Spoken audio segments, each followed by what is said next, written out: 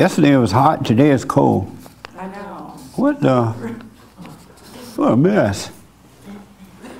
They'll blame it on climate change, right? Yeah, they'll blame it on that. Somebody got a haircut. You know what I'm talking about. It looks sharp. Huh? It looked nice. Thanks. Yeah. Your father cut it. No, I won't let him cut it. You wouldn't let him cut it? No. And why not? Because he sucks. He ever cut your hair before? No, but I won't let him. Well, how you know you suck at it then? Huh? How you know you can't do it? Because, I don't know. I just won't let him touch it. How's your soccer thing going? Good. Yeah. I'm on break right now until 2 weeks. Oh, okay. Yeah. Do you win? No, I lost. Well, I won all my 3 games, but we still didn't make it. What a loser. What? I'm points to the match. What's the point of playing if you're not going to win? Well, the way the tournament was, it was by points. So what? The way the tournament was, it was by points. And you got no points? Well, we had points, but there was like 2 teams above us that had like 2 more points than us. So what was the point of showing up if you wasn't going to make more points? I don't know. Stay home. No. I get bored at home. I want to play soccer. So you'd rather be a loser than to be bored? Yeah. Yeah. 15 seconds. Yeah. I'm telling you. No, I'm messing with you. It's best to go out and know that you're a loser.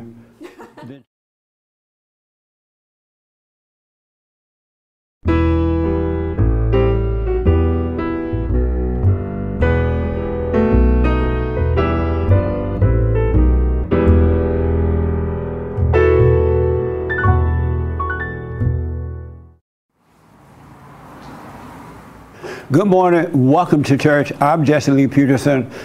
You can get involved by going to our YouTube chat line, and Hake will get your questions and comments to me, all right? Thank you all for being here. Good morning, y'all, again. How's everybody? Oh, well. Any questions, comments? Anybody had a life this week? One person with a life. Yes, ma'am. Good morning. Good morning. It's actually not my life. I have a message from Alex. He's in the hospital. He's okay, but he's not in the 5150 hospital. He's in the regular hospital. He was robbed for his bike and pushed down a steep hill into like a concrete bed, and he has a lot of injuries because of it. He was robbing the bike we just gave him? The one we just gave him? Yeah. I knew that bike was too nice for that man. Something told me, because of the way the world is now, and why people are being attacked, something told me somebody may try to take that from him. Right. Because he's old and he has a nice young bike. And, okay, well, thank you. Mm-hmm. Yeah. I wish him well. Alex is the white guy that sit over there, with the sun thing. Remember him? Mm-hmm. Oh, okay. Any questions or anything about your life? Anybody had a life? Oh, good. Anybody here for the first time? Nice. What's your name and how did you hear about us? My name is Wendy. Oh, hold on a minute, Wendy, I'm sorry. Oh, I'm sorry. Yeah. My name is Wendy, and my uncle invited us with him today. Nice. Well, Yes. thanks for coming. Have you seen church on TV before? I've seen one episode, maybe a silent prayer. Yeah. Any questions about anything? No. Oh, okay. Well, thanks for coming. Yes. Okay, right here. Oh, my name is Alana Gilliam, and this is my brother. He invited me. Oh, nice. I have seen a few videos. What do you think about it? Marvelous. You liked it? Yes. You didn't get mad? No. You don't think I hate women? No. Oh, well, you haven't seen the videos. No, I'm messing with you. Yes, sir. I'm Albert Thomas from Oklahoma. Oh, okay. And actually, we were here for a burial of my older sister. Amazing. And while I was here, I just had to come and see you in person. I've been following you for about a year. Amazing. And- Well, thank you. Any questions about anything? Well, no, you've answered all the questions. Just I want to try to introduce them to this new thought kind of Oh, good. church. So, Do you want to be friends with them? absolutely. They're my family. But after they watch these things, you're not gonna be friends. No, I'm playing. I have made them mad already because I know your story and have internalized it. So Right on. I Nice. live it. So yeah. No, they're gonna like it. They like it. I'm just messing with you. Well, thank you all for coming. Yes, thank Okay. So I heard this. Then I get to the biblical question. I heard this. I don't know how true this story is, but I heard this guy say that there was a man who built an empire, and he alone built it. He had everything, and this guy happened to be a conservative guy. And then right down the road from him, a liberal guy built another empire. And then all the liberals got together, invited each other to parties, and they had lunch together. They liked one another, but nobody liked the conservative guy that built the empire. And so, according to the story, again, I don't know if it's true or not, but it's so the way people live. But so the conservative guy with his empire, major one too, major empire, didn't like being left out. He didn't like the fact that the people down the road wouldn't play with him. Even though he had a few people playing with him on his side, people, but they all had money, it didn't mean much. He wanted to be in with everybody, the in crowd. And so what the conservative guy did, according to the story, was to start to tear down his empire by changing it into a liberal empire so that he could get along with the liberals, with the empire. He could not handle being alone. And so he started getting rid of anyone that was a conservative, anyone that told the truth about anything. And he started bringing in liberals into the empire in order to fit in with the crowd. Any of you guys ever done that? Anyone ever done that? You always want to fit. Yeah? Yeah? Anybody here? They're nodding like this, folks. And why were you like that? Why did you do that? I think you said it, to fit in, really. But why? Where were you trying to fit in? Are you still? It was school. You still try to fit in? No. Why did you do it then? When you have a massive amount of people attacking you for a set of beliefs, or maybe because you like a certain thing, and there's no one there to kind of reinforce that, like, hey, stand alone, be an individual, who cares, don't worry about it. It's totally overwhelming, and you just take the path of least resistance, which is, if you can't beat them, join them. Yeah, that's amazing. And were you happy once you joined them? No, there was like that kind of temporary gratification where you get, Yeah. like, when you eat candy, you're like, oh, but then, your teeth and all that, it just goes away. Yeah. The one thing that's wrong with our world today, everybody's trying to fit in. They do not want to stand alone. The good old days when boys were boys and men were men, it was a sin to try to fit in. Your parents would slap you down, kick you if you tried to if you tried to fit in. But now we have a society where everybody want to fit in, and the world going to hell in a handbasket because not no one, but most people, 99% of the people are unwilling to stand alone. Isn't that amazing? How are you going to have a life if you are afraid to stand alone? How will you know God is with you if you are afraid to stand alone? You're out here trying to find somebody or something to stand with you. That's insane. That's how you're controlled. That's how you turn from a Christian to an atheist, because you're unwilling to stand alone. And then now they make a mockery of anyone who's willing to stand alone. They cut your head off and put it on TV so everybody can see it, to encourage you not to stand alone. Like, this is what's going to happen to you if you try to stand alone. If you tell the truth and don't care what happened, we're going to cut your head off. We're going to put you on display to get you to be a part of the crowd. And most people give up. There is no way that you could believe in God and not be willing to stand alone. If you notice, when Christ would walk the earth, he didn't have a bunch of friends. And all the disciples around him, he knew that they were his enemies and not his friends. So he never really stood with them. He didn't never have them over for dinner. He just let them follow him up and down the road. You must be willing to stand alone. If something is wrong with you, if you have to have the crowd with you. Now, a person that stands alone, it doesn't mean that they don't associate with others. It doesn't mean you don't have fun, enjoy life. It's just that you shouldn't get your identity from the crowd or from anything or anyone out there.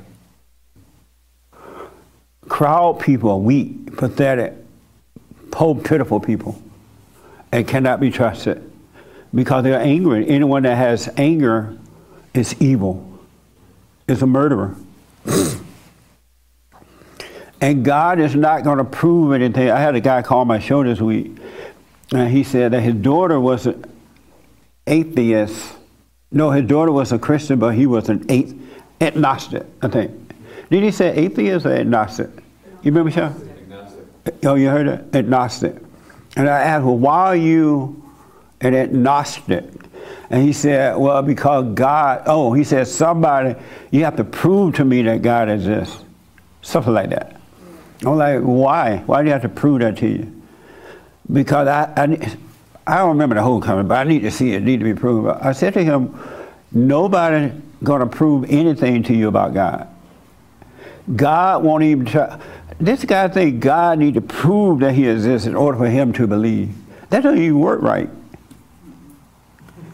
Who is this man? He sounded nice. He was laughing. Be careful of a smiling face, huh? But he, in his mind, agnostic people think that in order for them to believe in God, you or I or God or somebody got to prove it. You know that's the mind of the devil. And God stood up there grinning, like, what the? I got to prove it. And you know that's the devil. Telling this man, make sure God prove it before you believe in him. But a lot of people like that. They won't live as an individual and know God for themselves. They got to have the crowd to believe in God before they can even believe it too. Some guy said to me, I noticed that you don't ever preach Christ and him crucified. Something like that. Y'all ever heard that saying? You heard that before? What does that mean?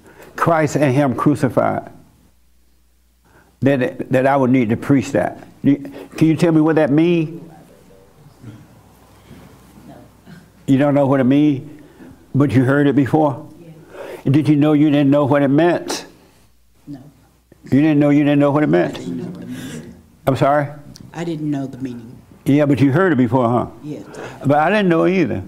And so I asked him, what do you mean Christ and him crucified? Christ died on the cross. Okay, amen. The sermon is over. But he couldn't explain what it meant because he had heard it too, but didn't know what it meant. You got to be willing to stand alone. You came in this world by yourself, you going out by yourself. You know what I mean? So why not live a life of standing alone? And so that brings me to my biblical question. Why do you value your fear? Oh, first, I saw your hand, but I forgot. Let's take your question. I was just wondering if I could Bible thump for a moment. Yes. About what you said. It's no way trying to or trying to catch you anything, but... You could do that. Catch me. Well, my question is more along the lines of... Catch me outside, see what happens. Right. is what is the difference between like friendship and fellowship? Because I remember last week we were talking about friendship, and I recalled the Bible verse in the book of John where Jesus is talking to the disciples. He's like, hey, I'm not going to call you my servants anymore because servants don't know what their master does. Instead, I'm going to call you my friends because you know what my Father is doing. Right. You know? And I'm trying to think as, draw comparisons to what you're saying about standing alone, yet at the same time, being fellowship. And among Christians, among Christian vocabulary, there's a lot of people who like to say, hey, he's my brother in Christ. Hey, he's my sister in Christ. And I get what they're trying to say, but I've always kind of cringed at that. It's like when millennials say, hey, I'm adulting, like I'm learning adulting. It's like, what are you saying? But at the same time, I can't, when you say stand alone, it's like, well, what are we doing right now? Aren't we all kind of being very friendly and fellowship and stuff like that? That's amazing. Have you heard Christ preach Him crucified? You heard that? Saying, No. You're a little Bible thumping Christian? Well, not necessarily. Not anymore, right? That's what came to my mind Okay. as we were speaking. The guy next to you want to respond to that. It's a really good question. If I say stand alone, correct me if I'm repeating it wrong, and yet we are here together, fellowshipping, how's that stand alone? Am I right? Yeah. That's right? Okay. I think in the same way that you should love God before you love anybody else, including like your wife or your kids. I think in that sense, that's what Jesse's talking about standing alone. Like I feel like especially people with families, they're, at least in my own family, my brother and some of their family, they've got kids, and he kind of just seems a little miserable. And I've always asked him, I said, how's your walk with Christ, and how are you with God? And it always seemed that he was just but he just paid attention to his family instead of really paying attention to God. And I think when you walk alone, you're with God by himself. You're not with anybody else, even if those people are directly like next to you every single day. Oh, okay. I don't know. That's kind of like what I thought of. Nick want to respond to it. I've So heard I this said stand alone. about that. But yet, we are here today. Yeah. And are we standing alone? How is that going to work? I've heard this topic brought up about you sometimes that, you're way too much of an individual. How are we going to have a community, a nation, or friends in that way? But I've always thought, why would you want to be friends with a bunch of angry people who hate you? My point being, not that you can't talk to them or be friendly and show love to them. My point simply being that I think if you were truly an individual, you would be able to make the best community, be friends with anybody, make a group that is cohesive. You know what I mean? But still remain an individual. Because I've heard this before. A team is only as strong as their weakest link. You know what I mean? It's kind of in that I've vein. heard that too. So I'm kind of thinking like that. And the whole team is weak. Exactly. So the whole link is weak. Exactly. And he asked, Christ said to the disciples, I will no longer call you my friend, right? Servants. Servants, I will call you my friend because what? A servant doesn't know what their master is doing, but a friend does. Oh, okay. What does that mean? A servant? Yeah. You ever heard that before? I guess, I don't think I've ever heard that before. Oh, yeah. Nick kind of rebelled when he was growing up. Yeah. His mama got so mad, she just left him at home. I just got... He did not want to go to church. That's true. That's true. I kicked and screamed. But when just first hearing that, my first thought is simply that, it's just a difference of status. Like, you tell your friends what you're up to and what your plans are. That's what I'm understanding from that, from what he's telling me. And then a servant, you just tell him what to do. It's a need-to-know basis with the servant. Okay. That's all I'm understanding. He want to stab at it, and then we're going to go back to the biblical question. Yes. So my interpretation of that, Christ, so we're thinking of friends today and our idea of friends. Christ wasn't friends with anybody. He wasn't, he was trying to show love to his to his apostles, and at that time, friends would be secondary to family, and so he was trying to show the example of what true love is, because they didn't understand. So he was kind of showing them that, and because it's like, and the other point, when a person says they're a Christian, I have a friend, and he always kind of lights up when he hears somebody's a Christian, and it's what his opinion of Christianity, chapter and verse, and the minute he sees something, if he's something out of line, immediately, oh, they're going to hell, they're not a Christian, they're Catholics. Of course, and he has that kind of idea. He doesn't even know he does, but it's kind of like he's playing God when he says that. So. Oh, okay. Yes, ma'am. I just have a question. Listen, this is not a test or anything. We're fellowshipping. We're not hooping and hollering and carrying on, but it's for you to get to know for yourself that you know. Go ahead. So this isn't to answer your question, which was a really good question, but it's a different one. Can you clarify? Speak from the chest and speak a little louder. Can you clarify what you mean when you say that we come into this world alone? Were you born, when you came out of your mama, was it just you or somebody else with you? My mom was with me. No, she came out the womb with you? Well, she was there. I'm sorry? She was there. She was there? I know, but when you came through the womb, was somebody else with you? I mean, I don't have a twin, if that's what you mean. You don't know that you were born by yourself? An individual? I think I'm having a hard time with this. So what now? I am having a hard time with this. With that? With that concept, yes.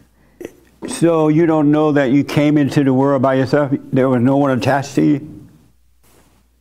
I mean, I was attached to my mom. Are you punking me? I'm not punking you. I'm honestly, does no one else? The young lady in front of you want to explain it, because I don't quite, I'm black and slow, so I don't understand it. Okay. I mean, am I the only one that thinks that? I understand what you're saying. I understand what both of you are saying. What is she saying? She's saying that she was physically attached to her mother through the umbilical cord. So technically she was with somebody. She wasn't by herself alone in a room where nobody else was. So is she saying that because she had on the umbilical cord that she wasn't born into the world alone? Correct. That doesn't make sense. Well, to her it does. An umbilical cord is just a gut. But what you're saying is you were born. And don't they cut it off and throw it in the trash? Your mother's womb. Do you see what I'm saying? It's a what? It's a life. And do they cut it off once you come out the womb? At this point. With the scissors? And don't they throw it in the trash? No, they don't throw it in the trash. Oh. What do they do with it? Well, it's just They what? Oh, yeah, I guess they do. They have for lunch, because now they eat bugs. They make soup. Okay. So what I mean is that when you were born, it was just you. I know your mama was there. She had to be there, but she didn't come out the womb with you. Right. Sorry, I don't want to get too hung up on this. I guess it's more just the bigger idea of being alone versus even in the Bible, in Genesis. I'm going to Bible thump for a second, where God tells Adam, you have to, or was it Adam? I can't remember, but it was I'm not understanding you. Just the importance of either being alone or being in a community. Being alone or being what? In a community. In a community? Yes. Or you a family. living in the community? That what you mean? I think I just wanted to understand the born alone. That's all. Yeah, Nick want to help you with it. So the anchor baby. On this, if you're running a race and someone's waiting for you at the end of the race, when you cross the finish line and that person congratulates you, did they cross with you or did you cross alone? That's a good question. I think that's the distinction here. Is that fair? Did you cross alone? I mean, Or did you cross with the community? Honestly, I don't want to get too hung up on this, but it is different, I think, when someone runs the race with you than if they're standing there waiting for you. That's just me. It's like when you are born with, like, you know, someone houses you in their body, it's a little different than if they were in the hospital room, per se, and you were born. I've never heard this before. Anyway, well, what I mean is when you came out the womb, it was just you that came out the room, the womb. Nobody else came out. Your mother was already out there grown and mad. My mom was not mad. But Right, mine's either. But that's what I mean, just one person came out of the womb. All right? Yeah. That help? Yes, yeah. Oh, okay. Right on. I almost forgot your question now, man.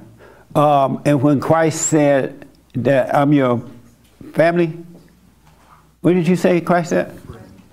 Friend. I'm your friend because you know the truth now? Right. What it is, it's the same as, in reality, brothers and sisters, family, brothers and sisters and uncles and cousins and nieces and nephews, it's not real in that we're blood, we came from the same blood family, right? But in reality, we're not families. If we were families, we would never hate one another. We would disagree, but not backbite, turn on one another, and do all that. Your true family are those who have been truly born again of the Father. Those that have been truly born to the Father. And those, and your true friend, without even have to call them friend, right? You would know them because they have been truly born of the Spirit of the Father. Right. I was actually going to follow up with the verse when somebody looks at Jesus and says, like, hey, blessed is your mom, you know, and he's just like, no, it's like, blessed is the one who follows me. They're my brother and sister. That's right. You know what I mean? And that's kind of the connection. And like I said, it was tied to last week about friends. It was just something that, you know, came up. Yeah, that's a good question. But it's those who, if you notice with the Christians, they're all, what's that word, atheists? Agnostics. They truly don't believe in God. They believe about him. They sing about him, they shout about him, they yell about him, they get tithe and offered about him, they go to church, they read the word. In the beginning of the word, they read the word. And so they intellectually know about him, but they don't know him. They have no love. They do not truly die from that old nature because they only have the intellectual word about him, but don't know him. They're not overcome. And that's why they don't get along, because they don't have perfect love.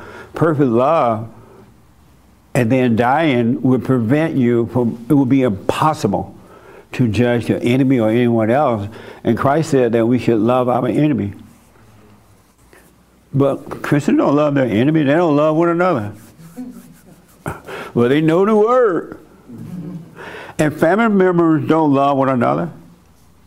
There was a guy called the show this week and said that he went and forgave his mother or something like that. Or you heard that? Yeah. His mother, he hadn't called her or something in a few days, and she called up and said, "You need to be calling me more. Why you ain't calling Mama?" And he was like, "You need to stop bugging me.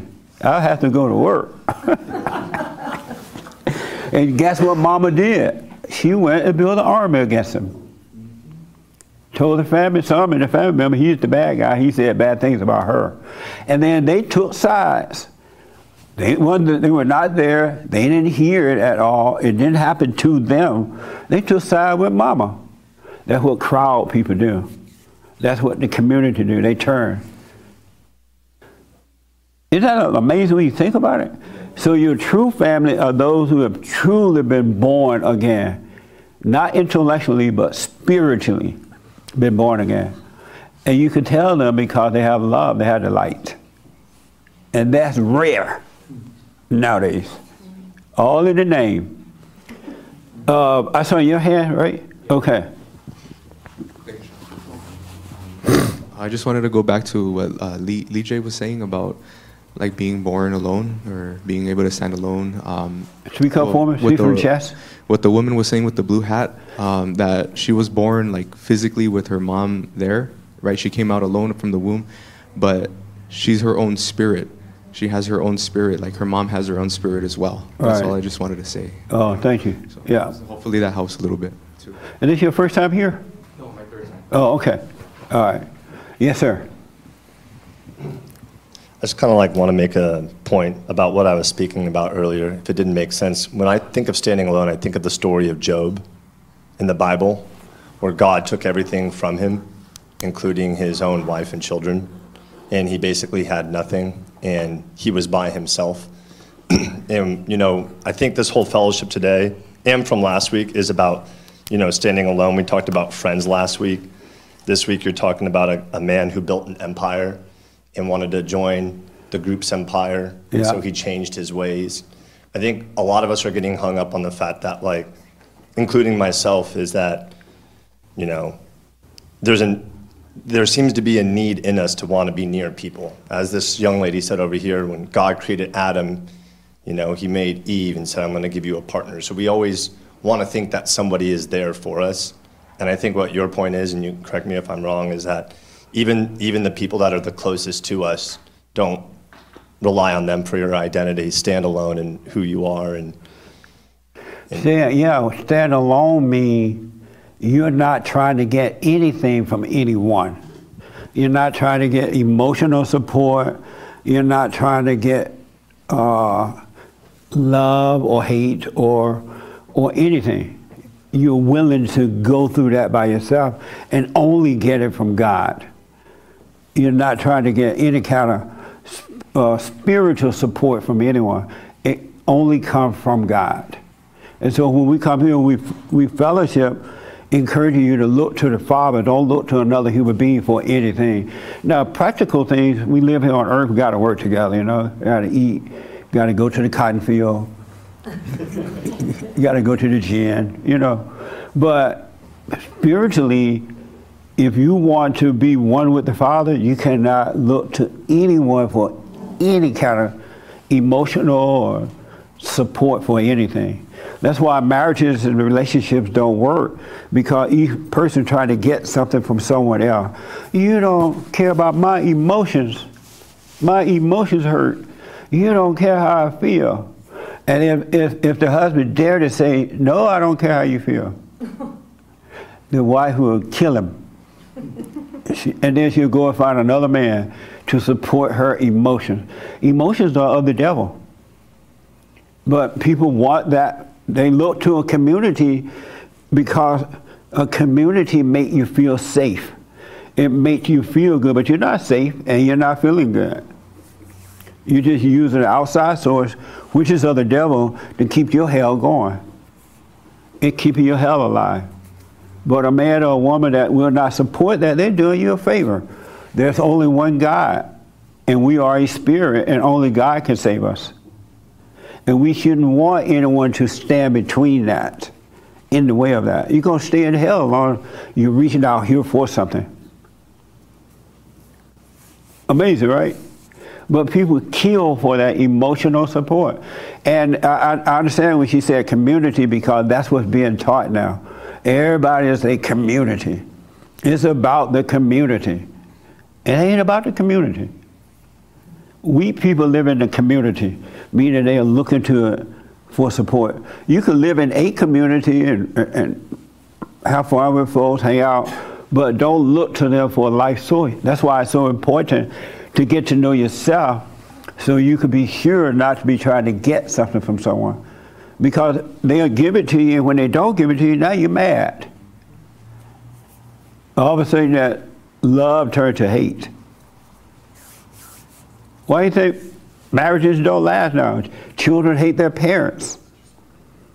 And the parents hate their children because they're looking for something from them.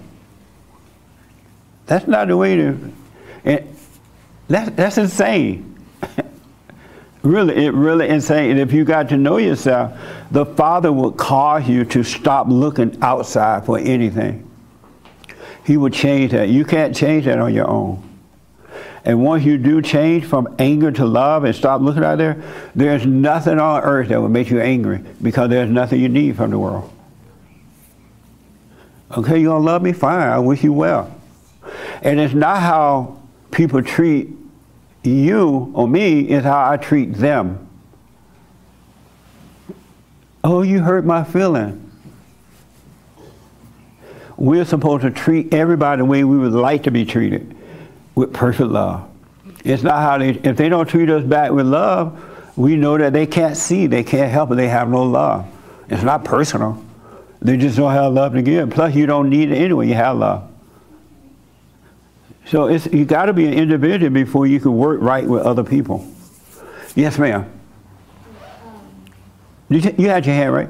Okay. I just wanted to clarify, I'm not saying that we should turn to our community for like moral guidance or values, but I guess I just meant that, you know, God put us on this earth to live together with people. I just wanted to clarify.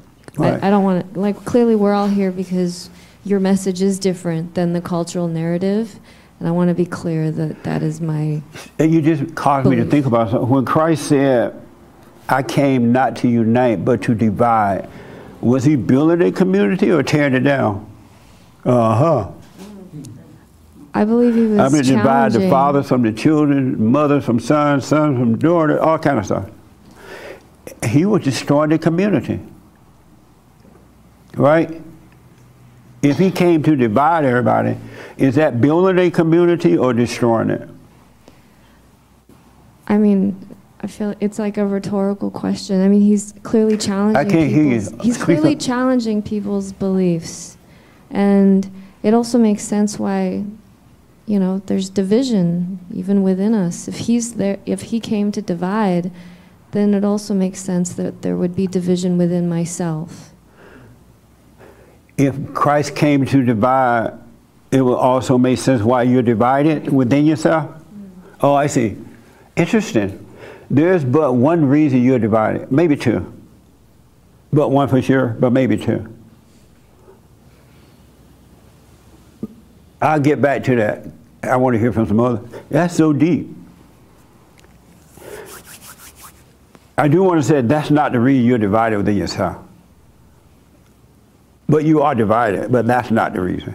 And I'll get back to that, all right? I saw a hand over here. I had to write that down because I'm black and slow and I won't remember.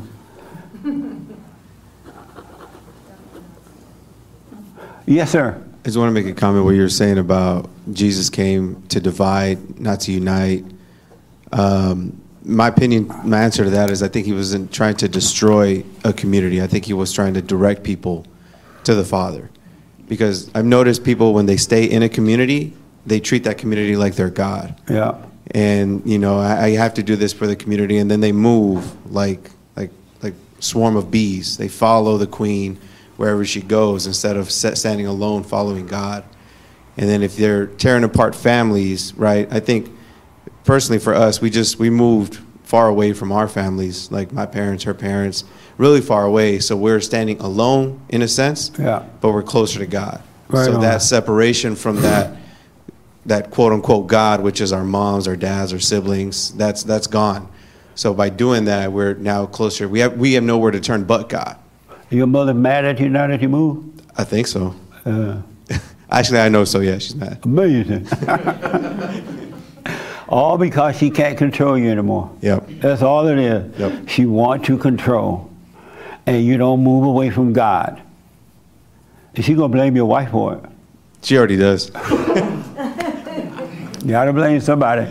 Rather than admit it, I just want to control you. You should move. Right on. Yes, sir. Do you have your hand? Yeah. Okay. You mentioned earlier about married couples and stuff. What about a woman who, out of fear of God, doesn't cheat on her husband because she's not satisfied with her husband? What? What if a woman who does not cheat on her husband because she's not satisfied with her husband, like out of fear of God? Like if she fears God, no, I'm not going to do it because God Like, Oh, is I see. that part of So the ego a woman too? that's Or? not satisfied with her husband, Yeah. but she won't cheat. She won't cheat out of fear of God. She fear God. Yeah. She doesn't fear God. She fear the devil. Because a woman that is truly born of God will be satisfied with her husband. She doesn't need anything from him. Okay. And she'll watch him working out his issues. If she's not satisfied, she's of the devil. So fear of God is not really, it doesn't really exist? The fear of God means to appreciate him, reflect and appreciate where he's brought you from. Be thankful. But like the fear of doing wrong, what is that? Like anyone that has fear of doing wrong is wrong. Okay. All right. What? So when she comes, I'm gonna get to her question. Don't let me end without that. Okay. So I want to get back to the biblical question this week. Why do you value your fears?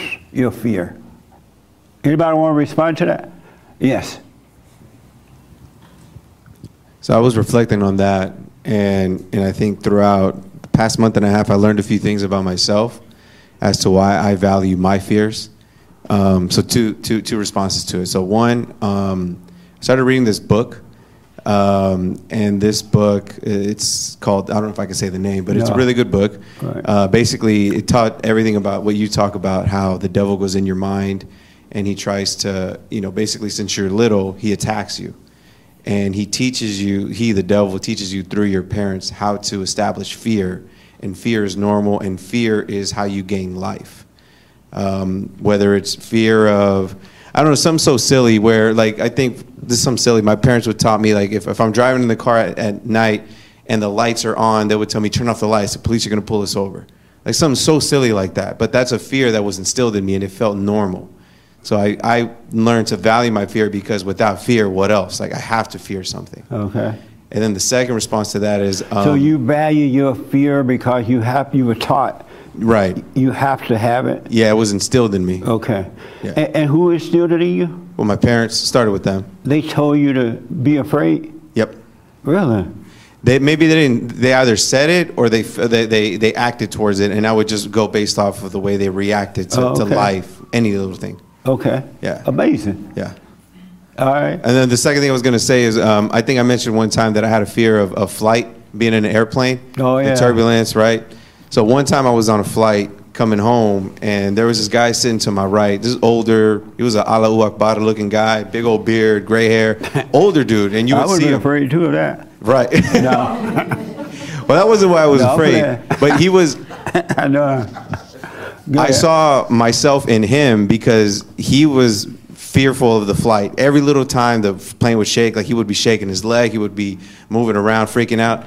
But sitting to his right was his wife, and she was like coddling him, like rubbing his leg like mama would. Yeah. And I saw that, I was like, F that, I'm never going to be afraid again, because I basically saw myself in the way he was acting. That's amazing. But I valued my fear because it felt normal. Okay. Amazing. Let me take here first, right, and then I come. Why do you value your fear? I think in the fallen state, I used to value my fear, as I've heard a lot of people say, as like a motivator. Isn't that crazy? The world is teaching you to value your fear.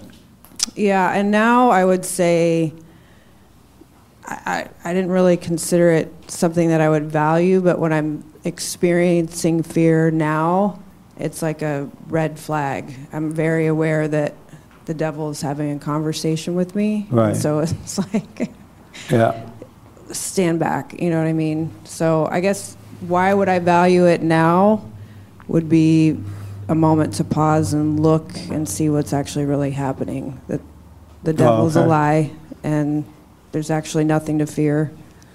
As it pertains to flying and the dentist,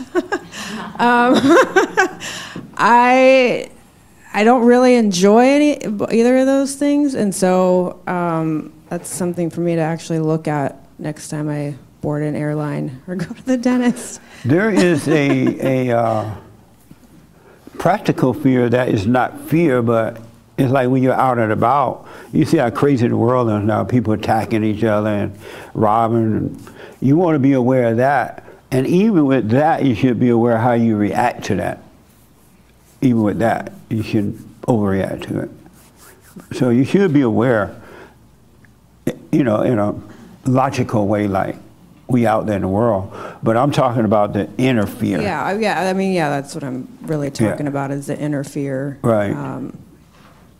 You know, I used to not invite fear, but the second I felt fear, I was really good at like, be strong, walk through it, do it anyway, conquer this, you know what I mean? And building up some sort of, I guess, false identity, unaware that I was doing that. Yeah. Now I can see that when I'm afraid, most of the time I'm alone.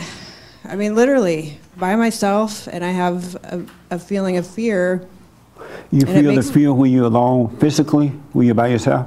Yeah, I mean, it's just, you know, you're doing... What does it feel like inwardly? It's just a cold, sick, weak, like nauseating feeling, you know? And it's not because I'm alone. I'm saying most of the time, it's when I'm alone, which is something really to be looking at as well. You know, where I've said to Heather, like... How can I be by myself in my house, the roof's intact, the sun is shining, I have food in the refrigerator, I have water out of my sink, and all I'm doing is sitting here either, you know, looking at my life or bills or taxes or whatever, and I feel like that feeling. You have that fear. And so that's amazing. Right. So on the outside, you could come over and you'd be like, what are you afraid of? Nothing's wrong. The flowers are blooming. And, and it is inside. And so now I think the value of fear is to know that you're having a conversation with the devil. And so when you're feeling that fear, what do you do about it? I usually take a deep breath and, you know, I do say to myself out loud a lot, all thoughts are all lies all the time.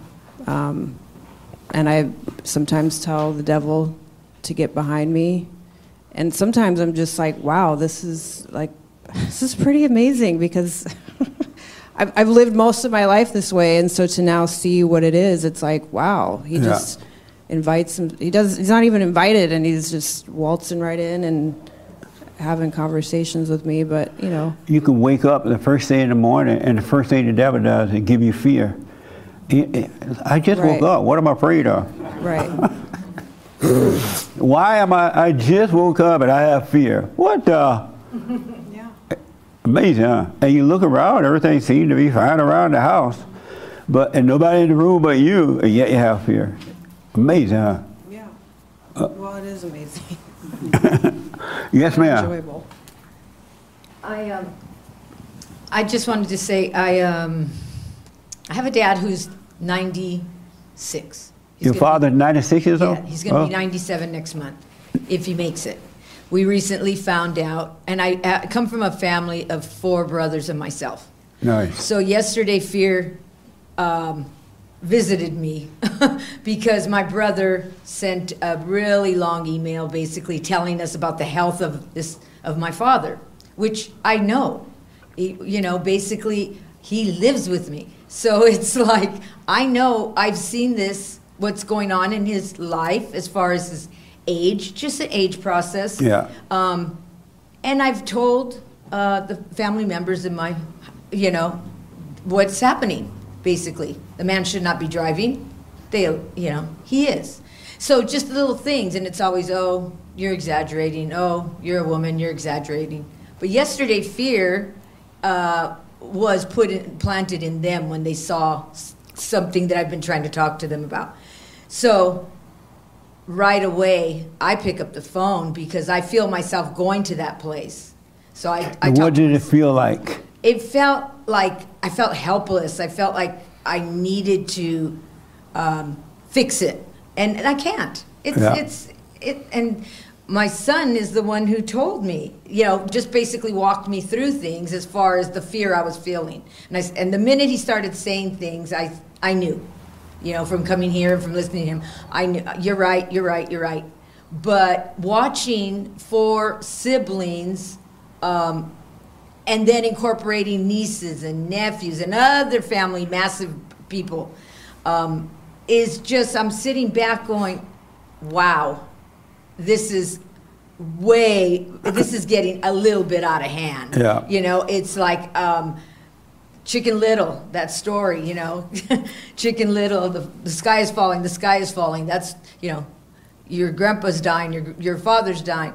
Well, he's 97 years old. That is going to happen. He's lived a wonderful life. Yes, it came all of a sudden as far as he's been able to keep it together, and now all of a sudden he can't. So fear came right in next to me.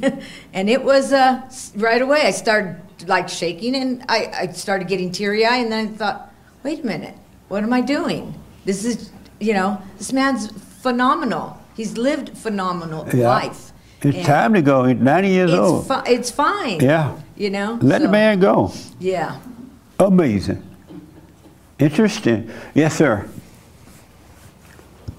So as far as me, the question, why? Why do you value your fear? So that came about differently for me, as far as valuing, Do you value your fear? I think I did in a way. So do you value it now? No. And why did you value it before?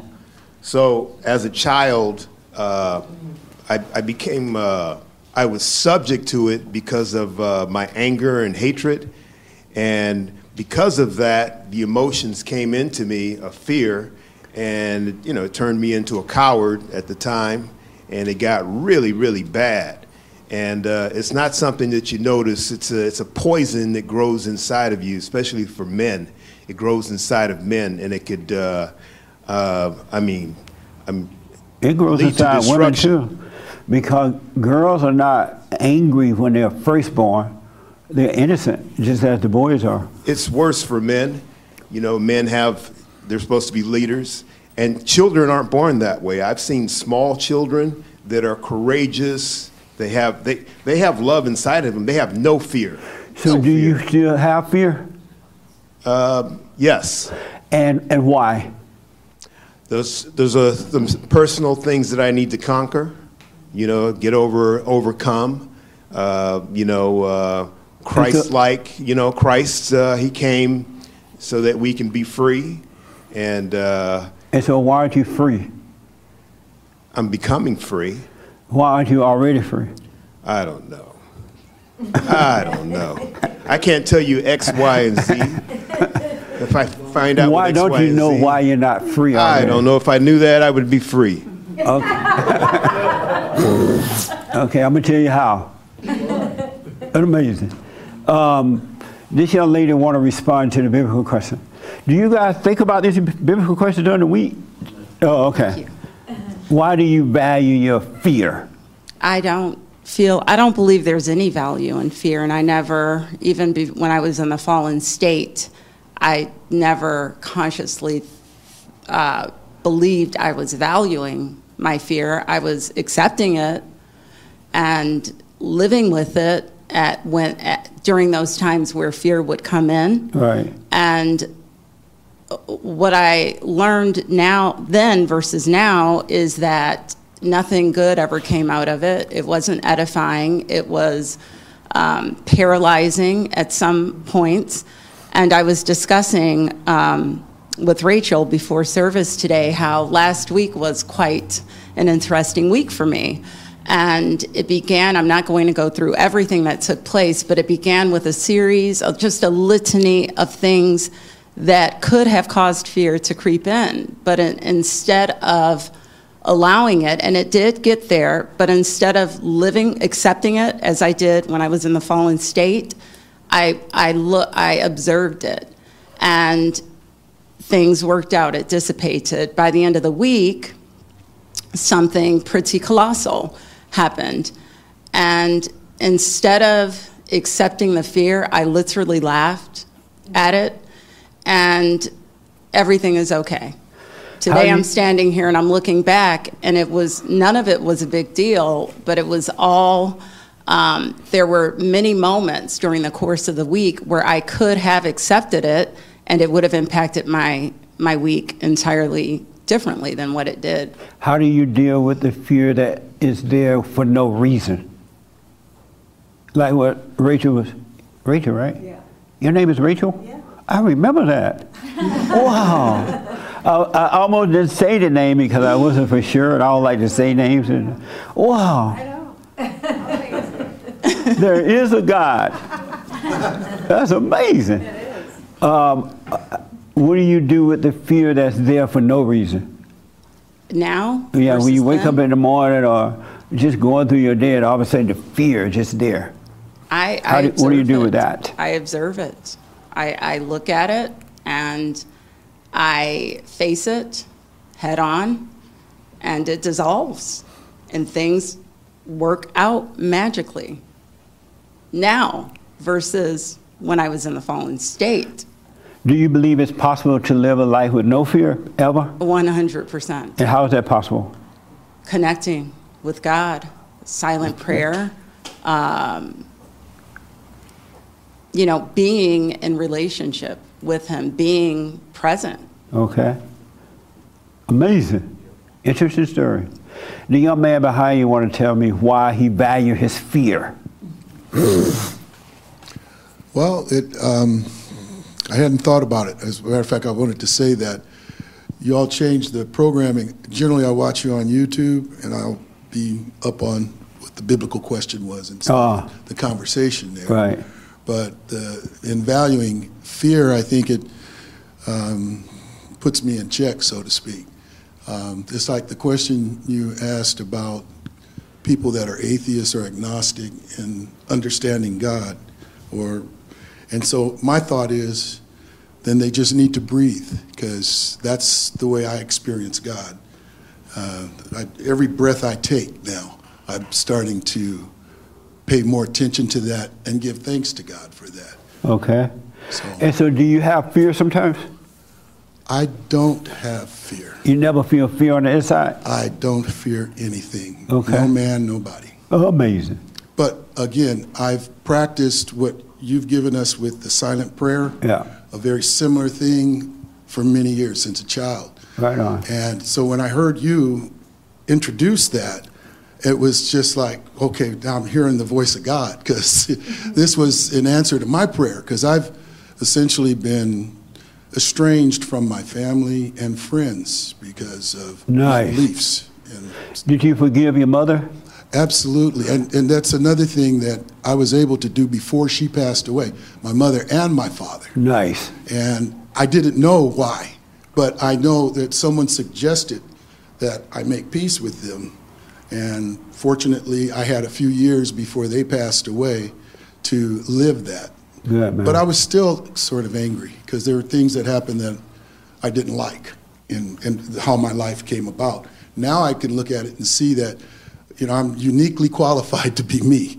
God put me on this path for a purpose, I believe. Yeah. And so I did endure some things through, that my parents could have helped with, but they couldn't help themselves is the thing. And this is right. What I've tried to explain now to people when I talk to my family, and I really, even with this funeral that we had, family conflict all came up. There's different factions. They all want to be on display, it seemed, like I'm the one that you got to come to for the program, things like that. And some of the best fights are when somebody dies. Oh, it was a mess. It was full of hate, though. And now they're going to fight over the house, the money, the old clothes that nobody can wear anyway. And the best fights are during the death. So when you die, just know it's going to be a good fight. The family get together to fight. They don't get together to worship. They get together to fight. it seems. Because Amazing. everybody wants to be right. And Yeah. the ego is so strong. And Yeah. so your message, really, especially about the ego and anger, Yeah. all of that has helped me tremendously over the last year. But I've gone through probably all your videos too, so, you know, because it's practical. The conversations that you're having, it's real life. Yes. It's not about the imagination Absolute, of, man. you know, some pie in the sky God or something. You know, it's real. What can we really, you know, Amazing. tangibly touch? Yes. That's right. Thank Cool. Okay. Anybody else about the fear? Why you value your fear? Yes, sir. I Why do value you my value your fear? I value my fear because fear got me where I am today. Let me explain. Hold on. My parents always, as a kid, inculcated in me fear that don't disobey the rules in school because this is going to happen to you. Don't do this because this is going to happen to you. So it's always that fear, you know? So that's why I never broke the rules. I never tried to fight with anybody. I never stole anything from the store or anything because my mom and dad always said, don't steal because they're going to take you to jail. It's always that fear. That's what kept me under control. What a boring life. I mean, that's just how, I mean. And you said it got you to where you are today, and where are you? I'm here. I'm here talking to you. You mean that, so that's what brought you to church? Well, I mean, personally, I think we have to fear breaking the rules because something bad's going to happen to you if you break the rules. But why do you have to feel that in order to not to break the rule? Because you're going to get castigated. I know, Castigated but is what punished. I'm saying is is, another word for punished. why not just don't break the rule? But you don't need to have fear to not to break the rule. Well, I mean, if you didn't someone have doesn't the fear, fear would breaking you- the rules, they break them and then they get punished, and then they'll realize that it's But bad listen, breaking the rules. If you didn't have fear, would you break the rules? Yeah, because I wouldn't know any better. What the? I mean, if my parents didn't tell me, hey, don't do this because this is going to happen to you. I mean, if I didn't have anybody to tell me, to guide me, what to do and what not to do, then I'd just be living like an animal. Oh, man. Right? Evidently. I mean, it's just, I think that's how most people live, right? I mean, my parents never told me don't steal and all that. Really? Right. All they ever said to me, if you go to jail, don't call me. I ain't coming to get you. I'm not accepting collect phone calls. I don't want to hear from it. That was all I needed to know. They didn't give you advice, don't do this or else this will happen to you? No. No? Well, mine did. So Just knowing that's why I'll I be didn't do stuck. any of that. Just knowing I'll be stuck in jail did that. Okay, you can do what you want out there, but I'm not coming for you. I'm not going to bail you out, right? Right, I'm going to leave you right in jail. Yeah. Isn't that amazing? Yeah. But, I mean, would it be nice for the parents to say, look, don't do this because this is going to happen to you? No, because when you tell them You can don't listen do to me it. or But what you don't realize is that all these things that they tell you not to do, you be in control. I mean, You're not independent. You're being controlled by fear, and they cause that, so they have control over you as well. well, I have cousins who were never controlled and they're all in jail now. So, I mean, come on. They're all in jail. I mean, they didn't have a dad in their life. That's where they need to be. Well, so do I need to be in jail or what? You're in jail and don't know it. Well, I mean, I love my parents. I mean, they did the best, but Right, they did. I mean, yeah, Okay. they try to do the best. You know? All right. Yeah. Thank you. Okay. Jesse, you here? And yours? Right here. Yes. Why do you value, you respond to the biblical. Yes. Why do you value your fear? I think because for me, it's if I didn't have the fear, I believe that there would be Speak from the chest. arrogance. If I didn't have the fear, Speak like you were yelling at your boyfriend if you had one. okay. If I didn't have the fear, I think what would be left would be like arrogance, potentially. Because when I think about how I haven't had that internal fear in quite a while, I could get swept by that. I don't want to be, I guess, deceived. And in my belief that if there is no fear, there might just be like arrogance. Like I don't feel fear anymore, so I'm on top of the world. And that's when I can get got. So amazing. That's kind And of... so, do you experience fear sometime now? No. Even in the morning when you first wake up? No. Really? Yeah. So you never get that fear on the inside? In a long time I haven't. And I'm just careful because I don't want to deceive myself, I guess. So You're careful? I don't want to feel like I'm on top of the world, like I got it. And so if I didn't have the fear, I feel like potentially it would be arrogance. Oh, okay. I would feel like puffed up, like I'm on top of the world and that I'm Oh, I see. untouchable. And so Amazing. that's kind of what that is. Okay. Ooh. Okay. And then I got two more people that want to do it, and I got one to say now. Yes. Why do you value your fear? I don't have fear And why not? because I think about last year, you gave us a homework assignment to keep your mind with your body. Yeah. And I did it for that week, but then I've continuously been practicing it. And along with the silent prayer, if you keep your mind with your body, stay in the presence of God, there is no fear. And so you never get that fear that come from nowhere? You don't even know why it's there? Not anymore. I don't even think about fear. Amazing. Just in this conversation, I started thinking about it, and when I had fear and what it felt like, and I'm like, ew. I could never even imagine that I would be able to live a life without fear. Amazing. But it's not me, it's God, and it's staying in the presence of God. And when you're in the presence of God, there is no fear. Okay. Amazing. The young lady want to respond. And then Frank, and then I got to wind it down. Right here, yeah. Me? Uh-huh. Oh, I didn't have my hand raised. Why do you value your fear? Because I can tell you love your fear. I value it when I'm unconscious of it. When you're unconscious of it? Yes. You value it when you're unconscious of it? Correct. Like it's not my intention to value it. I'm unconscious of my fear. Yeah. So it takes me becoming conscious of my fear for me to then stop valuing it, I guess, so to speak. Do you believe you can live a life of no fear?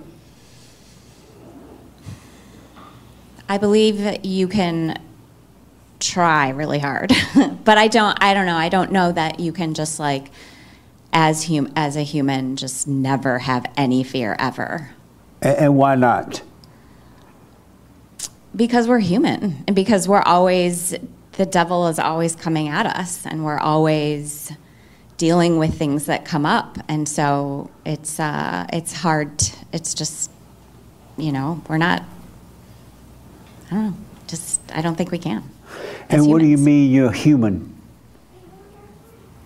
I'm a human. I mean, I am sitting here in this body right now. So you're human because you're sitting there in the body? And so are you your body? Partly. How are you your body? Partly. And this is not a test, it's a fellowship. How are you your body, period? I have a physical presence. I'm sorry? I have a physical presence. That's how you your body? Yeah. And so the physical presence is you? It's part me, yeah. It's not all me, but it's definitely part me. Your body is none of you. Okay. Really? You are not, and I say that because I know what you mean, right? Not to be, try to hurt you. Sure. But, and the reason I'm telling you that so you can stop identifying with the body. You are not your body, you're not your title, you're not any of those things. I get that. I Oh, okay. understand that. I guess my point is that like we are in the physical world and we are here and we do have a physical presence. Right. And you can't, you have to deal with life. So, you know what I mean? Well, you don't have to deal with life. I'm sorry. Okay. What do you mean you have to deal with life? We're alive. We're living in the world. We're interacting with other people. We have to go to work. We have to, I mean, I guess we don't you have to do but- practical things like Yeah, go to work exactly. and stuff, but that's not life. That's just the way you in this boat you're in and just going down the shore. Okay, yeah, I understand that. Right, but the real you don't have to deal with life.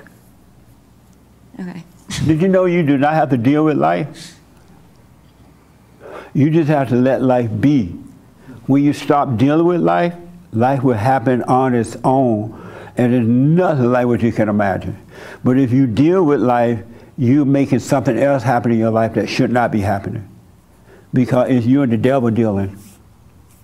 Christ created us, and he breathed into us life, and we became a living being. And then he said, all right, I'm tired of all y'all up here too many. I want y'all to go down there and live on the earth. And what I'm going to do for you, I'm going to build a house that you can live in. And I want you to navigate in that house, but don't identify with the house. It's not you. You're not the body. You are a spirit. And the reason I want to make that clear, because Satan and the world like to cloud your mind with illusions. And when you believe the illusion, you live a lie, you suffer, and you worry, and you this and that, right? You can literally live a life without, matter of fact, you're better off not dealing with life. Now you get up and go to work, do practical things, eat your food, go exercise, but that's not you, it's not life. What do you think about that? I understand what you're saying. Do you believe that? You see that? I do. Yeah. I think I think that's what we're all here trying to achieve, for sure. Yeah. I want to tear down all the walls because they're in your way between you and God. Yeah. They really are. That's why the world attaches things, ties unto you in order to keep you in the darkness. But if you know it's just good and evil and nothing else, then you'll see evil working through you, and when you see it, you can overcome it. But if you think, oh, I'm an alcoholic, I'm this, I'm that, my body, and this, then you're not going to see it's a spiritual thing. That's all it is, I'm telling you. That makes sense? Yes. Amazing. Yeah. Okay. Last word on that, Frank, and then you had your hand, right? Okay, real fast. So, becoming subject to fear, I can remember I grew up old-fashioned Hispanic. So I remember my mom using fear as a tool, and even using the religion. Raised Catholic, my mother would say, Dios te va a castigar, God's going to punish you. What are you doing? She would manipulate like that. And even in church, I remember some of going to Catholic school, they would God's watching you. You better pray, do your prayers, and out of fear you would do them. And so out of fear I would follow my mom's direction. So I kind of gotten raised with that kind of thing, and it's one reason I think I kind of rebelled a little bit after that. Yeah. But living in fear is hell. It's nothing fun, and you have turmoil inside, and you're always looking up. Is God going to strike? Why don't you let it go? I'm telling you the past. Oh, that's why I don't you live had that it. way Oh, I see. because I had that. Yeah, I remember people say, "Oh, if you do this, you go into hell." And I'm like, I feel like I'm already in hell. Yeah. I mean, it would be more. We should probably do that more because people are just crazy. There's nothing to hold them back. There's nothing to restrain them. And back then, at least this little bit of Christianity we thought we knew, we thought, it restrained me. But, I was kind of driving with my brakes on. I was still doing crazy things on the side. Yeah, I think you're right in that the little religious stuff they teach you better than nothing, because at least it contains you a little bit. You think a little bit instead of just going nuts. Because people are just, they got nothing now except for them, and that's why they're going crazy, in my opinion. Amazing. Sean and Hate want to respond. Why do you value fear? I'm kind of a hypochondriac. I always think I'm getting sick, as you know. And I always thought of it as a practical fear, like, oh, if I do this, if I keep my stuff clean, I won't get sick. And I guess it somewhat comes from my past. Like I was sort of a sickly child in some ways, and but the fear that comes over me, it comes over me before I even know it. Like I don't know it until afterwards. A few days after, I'll look back and go, "Wow, I was really worried that that like small pain in my jaw was like cancer or something." I'm definitely that type of person. If I feel like a small pain, I'll go, "That's it. It's over. I'm done. I have cancer. That's it." So it happens before I even know it, and I think I value that because it's tough to admit that I didn't see that happening before I knew it. The fear got to me before I could see it, and so I will tell myself that it's a practical, fear. But the more I think about it, I didn't start thinking about it until really this week. But the more I think about it, the more I'm realizing it's not practical at all. Yeah. And So were your parents real clean? Yeah. They were neat like that too. Like OCD. Oh yeah. Your father and mother, or just mother? Just my mom. So you got that from her then? What? Your mother made you OCD? No, I'm definitely getting over it. I wouldn't call myself OCD. Not OCD, but that cleaning thing. Yeah, if I don't clean, it's not like I get anxiety from it. You know what I mean? I have no problem putting it off. Yeah. I'm totally lying to you right now. I totally get anxiety from it. I do. I'll tell myself that I could put it off without a problem, but the whole time I'm thinking about it, Yeah. And wow. And so it's something I have to overcome. It's amazing. Yeah. This young lady wanted to tell me why she valued her fear. I can see it in you. I didn't say I wanted to tell you, but I see don't. it. I don't have fear. You never feel fear on the inside? Not till recently. I've never had fear in my life. I'm not talking about fear of someone physically. I'm talking about spiritually, inwardly. When that little uncomfortable feeling is there, you don't know why. You never had that? No. Oh, okay. And how did you get it recently then if you never had it? It's fear of someone. Oh, you were fear. Fear of someone. Oh, I is see. What now I have fear of. And what did that feel like? You have that now? Mm-hmm. And what does that feel like? It's horrible. I feel like they're trying to kill me. It's a bad relationship breakup. Oh. Of a narcissist. Did you apologize for being a narcissist to him? Did I apologize? No. Why not? Then the fear would leave. Why you haven't apologized for your role in it? Because I don't talk to him anymore. Why don't you call him and say, you know what? I was wrong in what I did. I'm sorry. Are you a Christian? Yes. Why haven't that occurred to you? I didn't feel I needed to apologize because I I know didn't do anything. All gods don't feel like they did anything. But you did. He didn't just act that way. I mean, you didn't cause him to become that way. He was already that way when you met him. Correct. But you played your role in bringing that out of him. I didn't see it that way, but okay. And why do you see where he's wrong but not where you're wrong? Because I'm the one hurt. I'm sorry? I'm the one hurt. I know, but it's your fault that you're hurt, not his. Okay. What do you think about that? Okay. I mean, do you agree or disagree? I don't know. Neither one, really. I don't agree or disagree. But you should look at that so you can I will. Be done with it.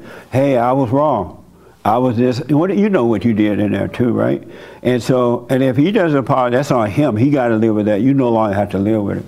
God will forgive you when you admit you were wrong. And he'll stay in his hell, but you'll be free. Okay. Isn't that amazing? Amazing, yes. See, I knew I saw it. No. You saw it? Hate, last word, hate. Why do you value your fear? And then this young lady want to respond to that. I think because... Have you heard the hate report? Yes. You heard? How about the Anchor Baby? Oh, okay. Amazing. You know what an anchor baby is? In the yellow. Can she see me? Do you know what an anchor baby is? I don't know what It's when a Mexican get pregnant in Mexico. And then a second before the baby is born, she jump across the border to the U.S. and drop the baby on the ground and then jump back over. And become a citizen.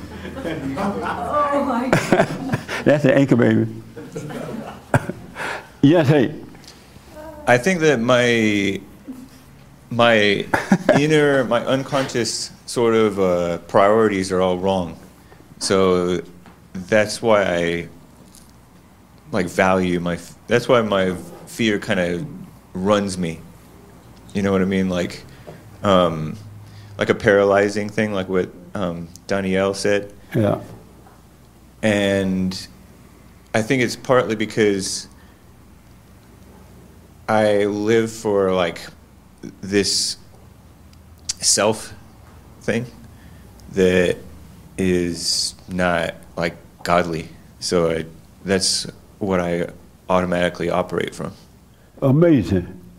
And why have you let that go? I think because I'm just not committed. To letting you love your fear? It's not about the fear aspect of it. It's just about the self aspect of it.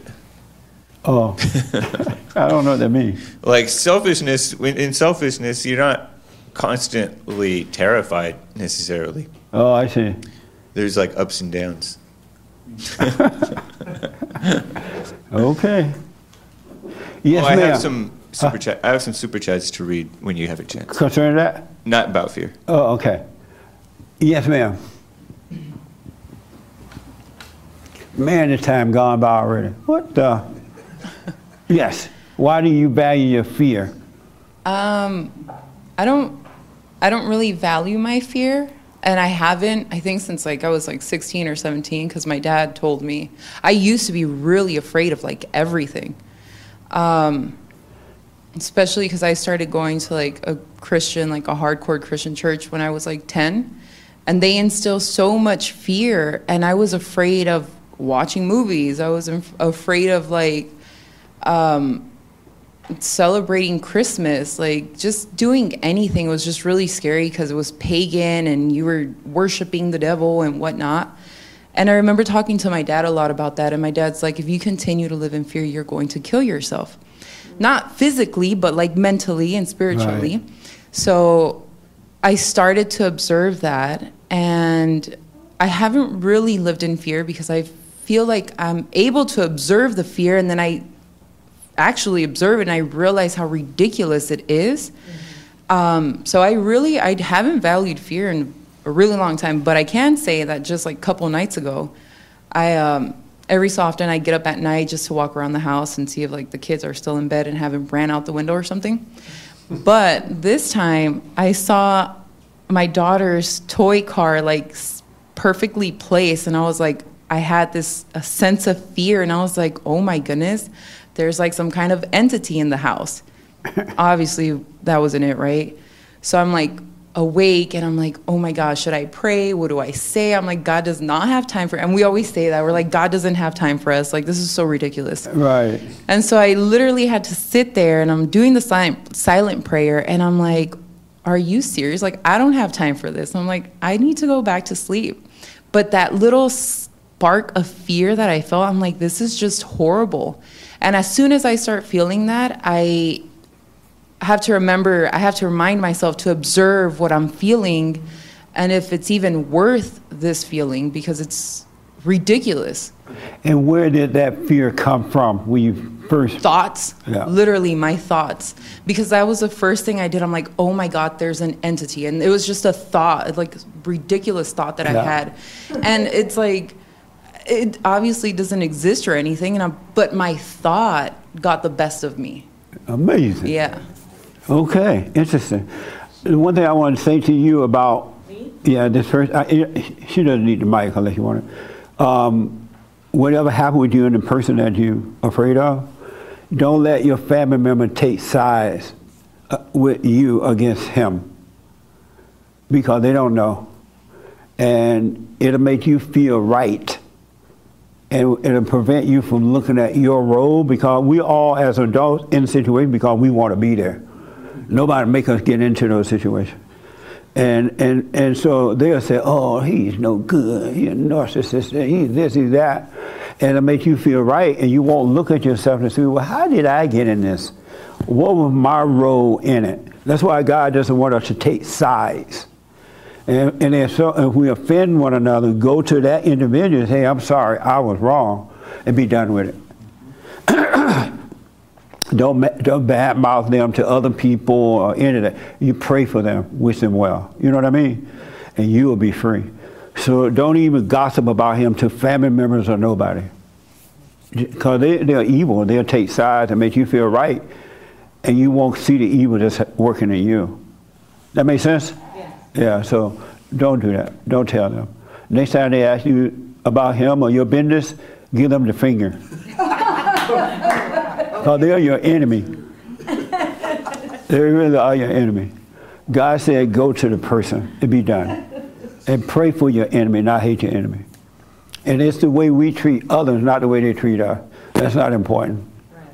It's not important how we're being treated. What's important is how we treat others. All right? Amazing. So, real fast, Frankie. Lord have mercy. Don't say a lot. So my parents, they kind of taught us that, and I mean they were subject to having that kind of fear and teaching us. I kind of lost my point. Sure. Good. Well, you already said that anyway. I can't. I'm running out of time, but I want to try to get this out there. The one thing I want to tell you about fear, I want you to welcome fear. Fear is your enemy. Fear is not you. And as much fear as you can feel, welcome that. Shake in your boots from it, but live with it. Don't escape it by taking medication. I'm not talking about physical. I'm not a doctor. I'm just saying when you shake in that fear, no matter, it could be like you're not going to make it. Like you can barely breathe. You can barely walk. And it's in there and you're noticing it. Don't overreact. When things happen and somebody says something happened to you, don't overreact. I want to encourage you to leave us in the middle, leave that empty space and just feel that fear. Don't go into the mind for a quick excuse or why or this or that. Don't run to somebody to get a good feeling from it to make you get over it real fast, because you're not getting over it that way. Fear, I want you to go into the fear, welcome the situation, and go into it and live in it, live with it. Don't try to escape it by getting on the phone, calling up somebody. They didn't even want anything, but you just call them up because the devil said, call up Aunt Mary. And then you call Aunt Mary up and she ticked you off. Because it was a boring conversation, right? If you're going to get drunk that night, get drunk after the fear passed. Don't get drunk during the fear, because you'll keep the fear there. Fear is not you, it's not of you, it's of your father, the devil. And he does not want to depart from you. He wants you to run from the fear. He wants you to deny the fear. He wants you to escape it. That's why he doesn't want you to be still and let the truth catch up with you, because if the truth catch up with you, he has to depart from it, because the truth is the Spirit of God coming down to take care of that. And that fear is not of God, it's not the Spirit of God, it is not you, it has nothing to do with you except you believe the lie. Like what the young lady was saying, it's the thought. All thoughts are all lies all the time about anything except practical thoughts, right? And so if you really, really pay attention to you, get to know you, and this year we're working on ourselves, we're doing some serious work. And you got to pay attention to it. Know thyself. The beginning of overcoming is to know thyself. And you're going to see that what's driving you is in you. Your hell is in you. It's not out there. Your hell is in you. Now, hell is out there, but it's inside other people. That's their hell. That's not our issue, right? But your hell is inside of you. And it's come from the imagination, from thoughts. All thoughts are all lies all the time about anything. And you can read a book, you can read the Bible, you can sing hymns, you can prophesy, you can do all that. But if you have not died from that ego, death, which is of the devil, it's all a waste of time. The devil is still your daddy. And like she was saying, you wake up in the morning, you're at home by yourself, your house nice, everything fine, but you have fear because you believed into a thought and didn't know it, and you thought it was your own. And you look around and everything look fine, but you're afraid on the inside of nothing going on. But you're afraid because you believed a thought. That's all it is. And when something happens, the devil tell you, oh, you need to protect yourself. You need to protect your reputation. You need to protect your degree. You're a doctor. Nobody can talk to you like that. You're a mother. Look at the mothers. Mothers don't want to hear the truth because they think they're God and they don't want to hear the truth. That's not them. That's the spirit of the devil in them. But you face mama and tell her the truth anyway. Just don't resent. Tell her the truth. She just doesn't want to overcome it. But you tell the truth anyway. And then if she get mad, let her be mad. But I want to tell you, you should welcome the fear. No matter how bad, because it's going to kill all your ideas about God, about yourself, about your body, about your little degree, about your parent role as a parent. When parents tell you, don't talk to me like that, I'm grown, I'm the grown one, they'll tell you, don't talk to me because you telling me the truth and that hurt. And kids are not allowed to tell parents the truth. They'll tell you, I love the devil more than I love you. Parents don't love their children, they hate their children. If they love their children, they'll let them grow up. They'll be the example so that they can stay on that, as Franklin was saying, kids are born innocent. But you traumatize them with your anger. But I want you to welcome that fear. That comes out of nowhere. When you open your eyes in the morning, the devil already got your mind, and you don't know that he got your mind. You believe in the devil. Anyone that believes in thoughts are worshiping the devil. And thoughts, if you think about thoughts, though, you really, really think it's so amazing. Thoughts are just an idea. It has no meaning. They have no meaning at all. But because you believe it and why you're overreacting to the thought, the devil give you meanings around the thought. This means that you need it. This means that you're this, and this means you need to go to the party, and this means that and that and that. And then now you're constantly overreacting, and he got you. You got to pay attention. Let the fear live with the fear, and the Father will take it away from you. The light of God, because if you have truly gone and forgiven, forgiveness is to apologize for judging. I'm wrong. Yes, you're wrong for screwing me up, but I'm wrong for hating you for it. I'm an adult now. I see that you can't help yourself. I'm sorry for resenting you. And when you do that, God will forgive you, and he'll take the anger, which is hatred, away from your heart, which is the nature of the devil. And then the light of God will fight the darkness of the imagination, all that stuff you've been living in all your life, thinking that is you. It's a false you. It's not you. And when that passes, the real you will appear. And in the real you, there is no fear, no doubt, no worry, no looking for love, not trying to get love, no nothing. You need nothing from no one. Except practical. You got to go to the store, bake a cake during the death, so that when the family fighting, they have some cake. Cake and greens and cornbread and all that. And but I promise you, it's not you. It's a false identity. And all of your ideas about God is false. They're just ideas. And ideas come from the devil. He pretends to be God. And so you pray to God, God, please help me. I got all this fear. Lord, help me. My mama just died. Lord, help me this. And God, I wonder, what the? I've already helped you. You're already free. Stop identifying with those things. You'll be free. Those things are not you. You are a spirit created in the image of God. And Christ came and he bought us back from the devil. He washed away all of those sins. You're not even sinner or a saint. You're none of those things.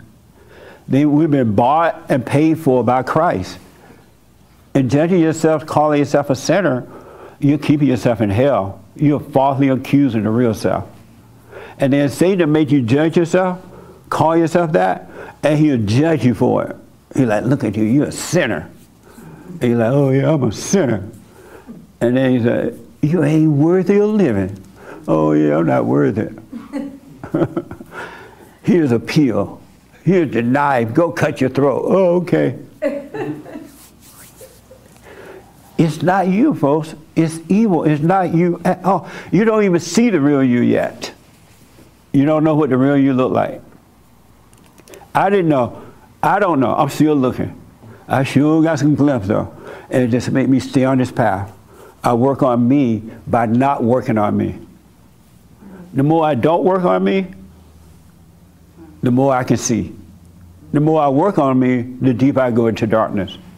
Because there's no me to work on. There's nothing to work on. It's been done for you by the Son of the Father. He sent his Son, so it's all done. And all your hypochondriac and whatever, you're coming from a lie. You've been traumatized by your mama. Keep the house extra clean. If you don't keep it clean, you'll get a disease. I don't know if she said that, but just you're going to get a disease. And you, as a kid, you're like, oh God. And mama frantically going through the house, clean up everything. She put plastic on the couch so you can't mess up the couch. I think only blacks and Mexicans do that. I don't think white parents do that. Why you go buy a couch and then put plastic on it? Clean it up. Amazing, huh? But you are not these things that you think you are. So I want you to welcome the fear. If you got to walk into a crowded room and everybody's going to turn around looking at you walking in, but Satan tell you, oh, don't go in there. Everybody's going to look when you walk in. Go in there. Go in there. Go toward that fear. You're going to start, I promise you, if you stay with this, stay with this, stay with this, stay with this, you will start to see that this was never you. You never had to beg the Lord for anything. It's already yours. He's already, everything belongs to his children. You never had to try to get along with anyone. But because you believe that you had, you've been taught that you had, you're looking for something from that person, you try to do it anyway, it doesn't work. All you do is go from person to person trying to get something. Trying to get love, trying to get friendship, trying to get familyship, trying to get whatever it is you're trying to get. You don't need to do that. You already have it. You just don't see it because you're looking on the outside and not on the inside. The kingdom of heaven is within. It really is. And this illusion is an imposter. Satan does not want to die. He wants to rule over your soul. That's why I'd rather for you to hoop and holler in prayer than to be still and let God's will be done. Because you're praying out loud and carrying on. His will is being done because you're praying to the devil. God don't need you to feel whining and carrying on. We are already free. And that's why when you wake up, you can't judge your fellow man because you're going to see the same devil that was controlling you is controlling them, and they cannot help it. They can't see. I once was blind, but now I see. Just just let go, let life happen. He'll fix it. As a matter of fact, it's already fixed. He'll destroy the darkness of the devil, the spirit of the devil. So let the fear happen. Don't try to avoid the fear. Let it happen so it can die. In order to live, you must die. That thing got to die if you want to live. That's what Christ went through. Same thing. And so you got to let yourself go down into hell and you'll rise. And you'll live right here on earth. You don't have to wait to die physically. So feel the fear. It's not yours. Live with the fear. Don't try to get rid of the fear. And the light of God will get rid of the fear for you. Because it's a spirit. It's the spirit of the devil pretending to be God. He'll interpret the Bible for you. You're asking for a car, he'll give it to you, the devil. He'll give you a car to keep you away from God. And then you'll go to church, and at your testimony, preach, come on down, give a testimony. I need $100, and I prayed to the Lord, and the Lord gave me $100. John came down the road out of nowhere, Lord. And John gave me $100. I said, praise the Lord. And they still have fear. Yeah. Because the devil sent the $100 to them. And they giving the devil the glory for it, thinking they're giving God. I had fear. I had a herniated disc. And I ordered some of your oil, your cloth. Y'all heard the people say that. And I put that oil on me with that holy cloth, and the Lord healed me. And then you go home, you take so much medication because you're scared the thing's still there. And you couldn't tell the preacher I was just lying, because you don't want everybody to preach it, and you don't want to look embarrassed. The devil got you. It's not real. This is an illusion that you're living. Our bodies is just an illusion. He's here today and gone tomorrow. Nothing out there is real. The body it's going to fade away too. Don't worship the body. Take care of the body, but don't worship it. You know what I mean? It's an illusion, so feel the fear. When I tell people to go and forgive their mothers, I can't do that. I'm scared of mama. Or I may hurt her feelings. Or she did this or did that. Mama was supposed to feed you. She had you. You know, old mama and something because she fed you? What the? Ain't that dumb? Yeah. Mama didn't call up to heaven and say, Louise, me and Alex going to make a baby. And it's going to be you. And so when you come down, we need you to take care of us. And then you made a promise from heaven. All right, mama, y'all make me, I'll come down there and I'll take care of you till you die. And you hate mama. Pushing her around in a wheelchair, wishing she'd hurry up and die. Come on here, old lady, why don't you just die? That's what you're thinking, right? But you act like you love her. Oh, come on, mama. Mama all in the way. She want another piece of chicken. You don't feel like getting up from the table. Because you eat your chicken. I'm your mama. You better get up and get me some food. Won't she die?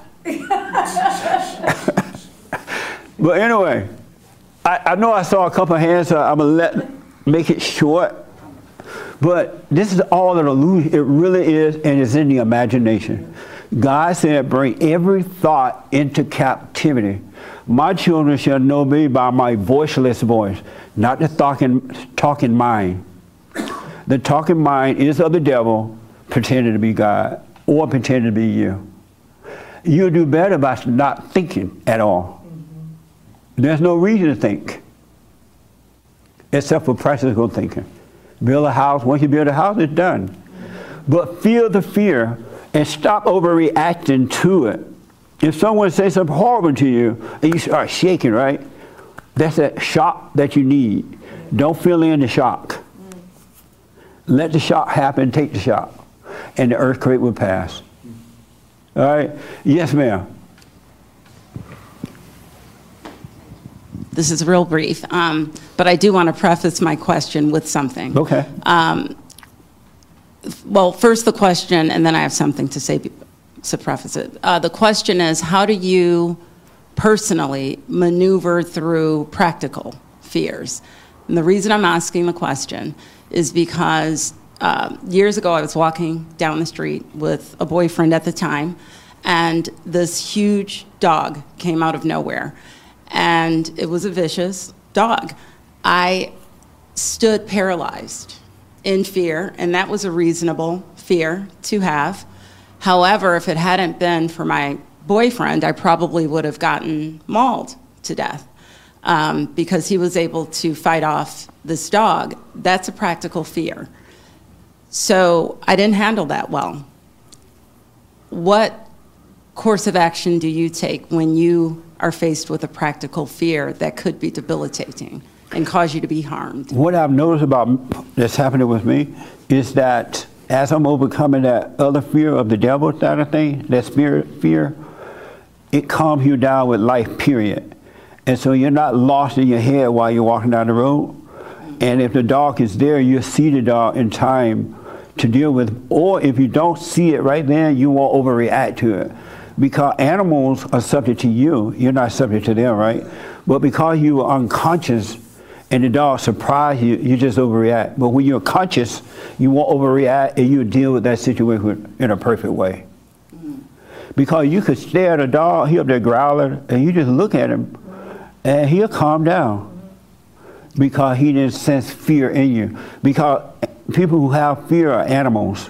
They're on the level of an animal.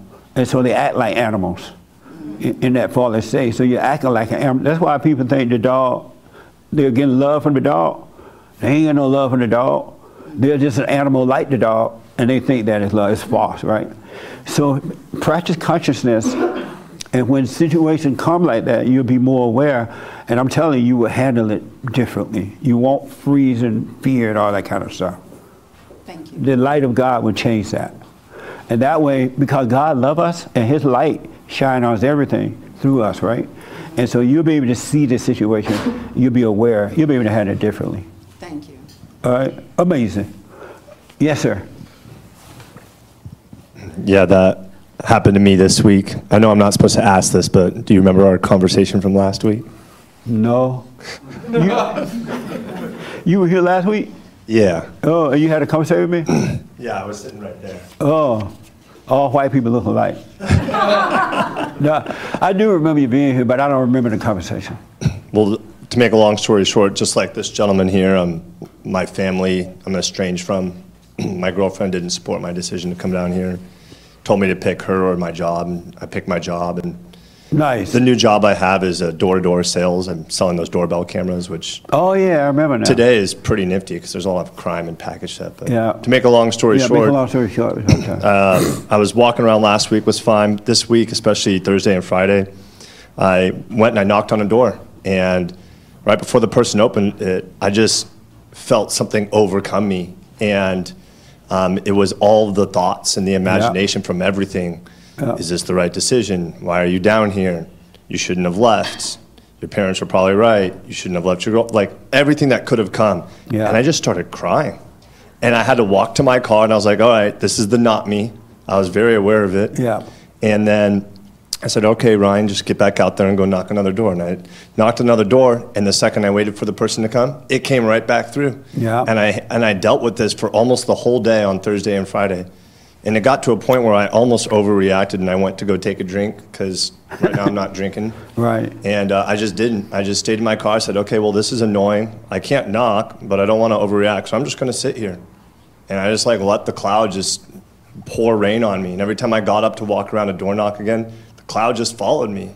It was more annoying than anything, but just to realize that it was happening to me and be aware of that, I think is a step in the right direction. And so you knocked on the door anyway? I was trying. On different doors? Yeah. Yeah, good. That's what I'm saying. Live in the fear. Yeah. And go do your job anyway. Yeah. If you could barely breathe, barely get up to the doorway, feel the fear. Don't try to get rid of the fear because it's the spirit of the devil. Mm-hmm. It's not you. It's not happening to you. Right. It's happening in the body. Right. And you're not your body, right? And Satan live in human beings. He live in the body.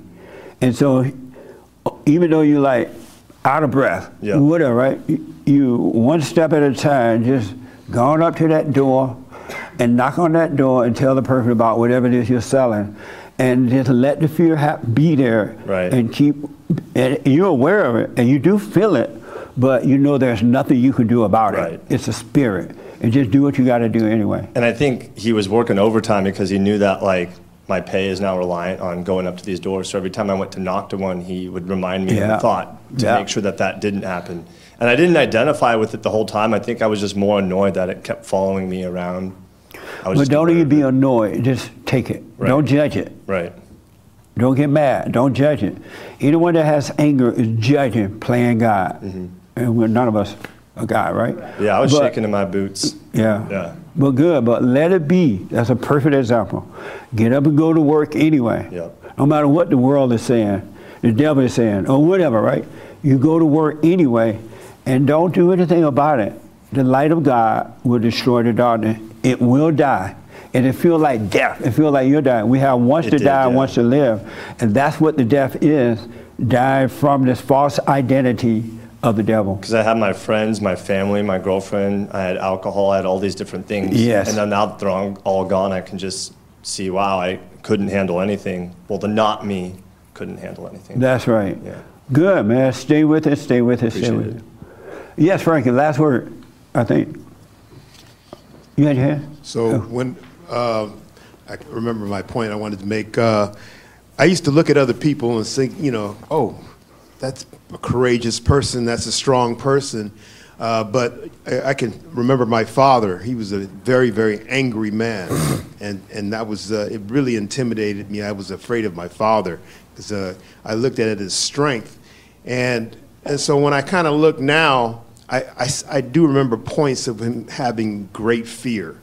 And so, all that stuff where I saw that people were physically strong and who had strength and, oh, that's a man, I was totally off, especially when I watched The Passion of Christ and watched how he had no fear and he had actual compassion for people who were mocking him and even the kings and emperors. He had no fear of them.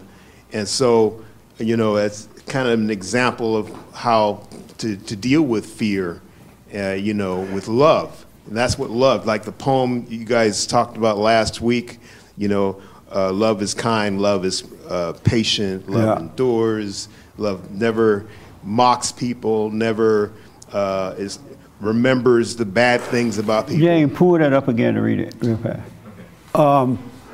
Yeah, you're right about that. You remind me, I want to hear that again. Let me say this. This is so powerful, really. If you do it, you will be free. This thing has to die. Because Satan has no power at all. He has no power. He's a coward. He has no authority. He has zero. He's been defeated. But if he makes you think that he's real and that he has power, you're at doubt because you believe into his lies, into thought. All thoughts are lies, good or bad. So here's what I recommend, since we're working on ourselves this year. Don't fight with the devil at all. Don't compensate with him. Don't do anything. Ignore him. It's enough to just see it by the light, but do nothing about it. Francis was just do nothing about it. Nothing about the fear. Nothing about what anybody else say or think. That's on them. Nothing about the thoughts. Just watch them. That's all you have to do. And the light of God will destroy the darkness. You must die in order to live. You're not going to live until you die. And forgiveness, when you forgive, God said, forgive others. I'll forgive you. They don't have to apologize. I will forgive you and draw you into the kingdom, and then I'll take care of you. He'll fight the devil for you. And he ain't even fighting with the devil. God doesn't fight with the devil. The devil is not a challenge to God. The devil is just the devil. But he'll destroy that spirit in the mind that we all have identified with, thinking that is us. Last word, man. I was going to say, when I've heard this message from you long ago when I started coming here, I'm not going to lie, everything that you would say just seems so outlandish, but one thing that's absolutely beautiful is, especially as I'm rereading the Bible now, is that if you go back to Genesis, when Adam and Eve were in the garden, they didn't feel any shame while they were naked, and it was until sin was introduced that when Adam was hiding, he said, like, hey, why are you hiding from me? God asked him that. And he's just like, oh, because I'm naked. And he goes, and God replies, who told you that you were naked? And so as we talk about everything you're saying with the devil, you start rereading the word, you're like, oh, now I get it. You know, even Jesus was confronted by Satan, asking him the same thing. Hey, throw yourself off a building and go ahead and kill yourself. Prove to it. He's just like, no, I'm not going to do that. And when we hear it, we're all like, wait, what? Huh? This builds character. My fear is normal, right? But you start to really understand it, that what you're talking about actually makes a whole bunch of sense. Every human being that has fear, and everyone dies, I don't care who they are, they die until they're born again. They're living in their own private hell. And they are blaming the world for their hell when the world is not giving it to you. It's already there. Because you can overcome that hell and live in the world and not be moved by the world at all. Absolutely. And it's the devil who's telling you all this crap. It's not from God. Amazing, huh? You're living a lie, living in an illusion. This thing must disappear. You're not your body. You're not your feelings. You're not the thoughts. Never have been, never will be, ain't going to be. It's a lie. Hey, read that real fast. Okay. Oh, yeah. This is 1 Corinthians chapter 13. Though I command languages both human and angelic, if I speak without love, I am no more than a gong booming or a cymbal clashing. And though I have the power of prophecy to penetrate all mysteries and knowledge, though I have all the faith necessary to move mountains, if I am without love, I am nothing. Though I should give away to the poor all that I possess, and even give up my body to be burned, if I am without love, it will do me no good whatever. Love is always patient and kind. Love is never jealous. Love is not boastful or conceited. It is never rude and never seeks its own advantage. It does not take offense or store up grievances. Love does not rejoice at wrongdoing, but finds its joy in the truth. It is always ready to make allowances, to trust, to hope, and to endure whatever comes. Love never comes to an end, but if there are prophecies, they will be done away with. If tongues, they will fall silent. And if knowledge, it will be done away with. For we know only imperfectly, and we prophesy imperfectly. But once perfection comes, all imperfect things will be done away with. When I was a child, I used to talk like a child, and see things as a child does, and think like a child. But now that I have become an adult, I have finished with all childish ways. Now we see only reflections in a mirror, mere riddles, but then we shall be seeing face to face. Now I can know only imperfectly, but then I shall know just as fully as I am myself known. As it is, these remain: faith, hope, and love, the three of them. And the greatest of them is love. Amazing. When the heart is changed from anger to love, because anyone that has anger, I don't care who you are, if you have anger, Satan is your daddy. He's your God. I don't care if you go to church or whatever, right? Feed the hunger, Satan is your God. Speaking in tongues, Satan is your God. But once you see that you're wrong for having this anger, don't do anything about it. It's enough to see it, and God will take it away from you because it's a spirit. He would change the heart from anger to love. Then he'll take over, and he'll get rid of the devil. Your life would just work. It would just be. So work on yourself. And from even now, when you sit in this room, be aware that you're in the room. You know what I'm saying? Don't be like thinking about lunch and dinner and all that kind of stuff, right? Your mind should be here with you, not lost out there somewhere.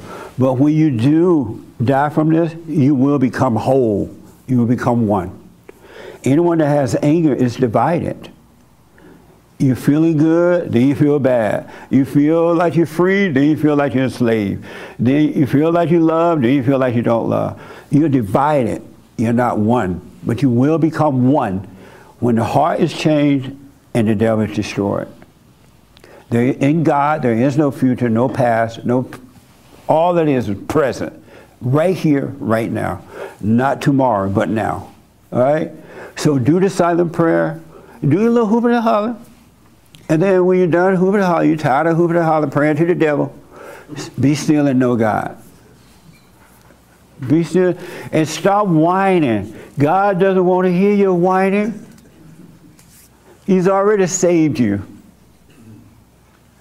So you don't need to whine. You whining to the devil. All right? So do the silent prayer, watch, and let life happen. Let the thing die. You got to let it die if you want to live. It's not you. Hey, can you read one or two of those things? Yeah. Okay, I want to at least get some in there.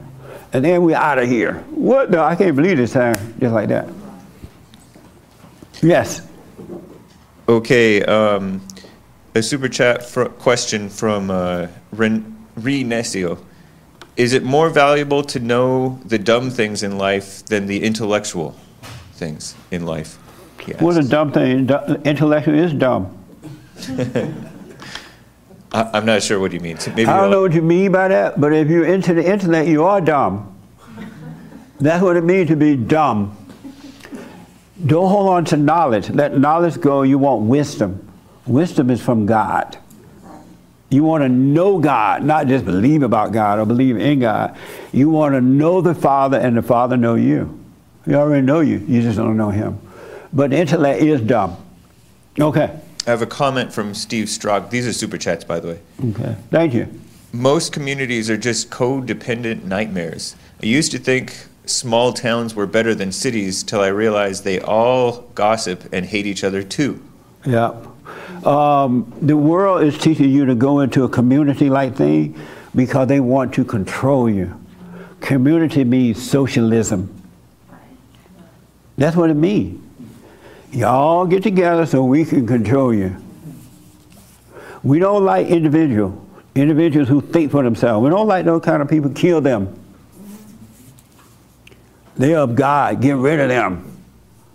And y'all get into a community and love the community, and we know right where you are because we know how you think. And then create a socialism. Isn't that amazing? You want to be free. So let that go. Do the silent prayer. I hope that this helped a little bit. Work on yourself, and to whatever anybody else want to do with themselves, just wish them well. But you work on you. You keep your eyes on yourself. You'll be fine. Oh, a brand new biblical question. I think I've already answered it. I had, why do you need to be accepted by anyone? Because there are people who think that they need to be accepted by anyone. Did we already deal with that today? Yeah. Kind of, huh? Because we don't need to be accepted by anybody. Do not try to make yourself be accepted by anyone or anything. That's not normal. It's all evil. All right, so I have to come up with a new one now. All right, so the men's forum. Thank you, Nick. The men's forum this Thursday, every first Thursday night for men only, and the third Thursday for ladies only at 7 p.m. So, believe it or not, it's May, right?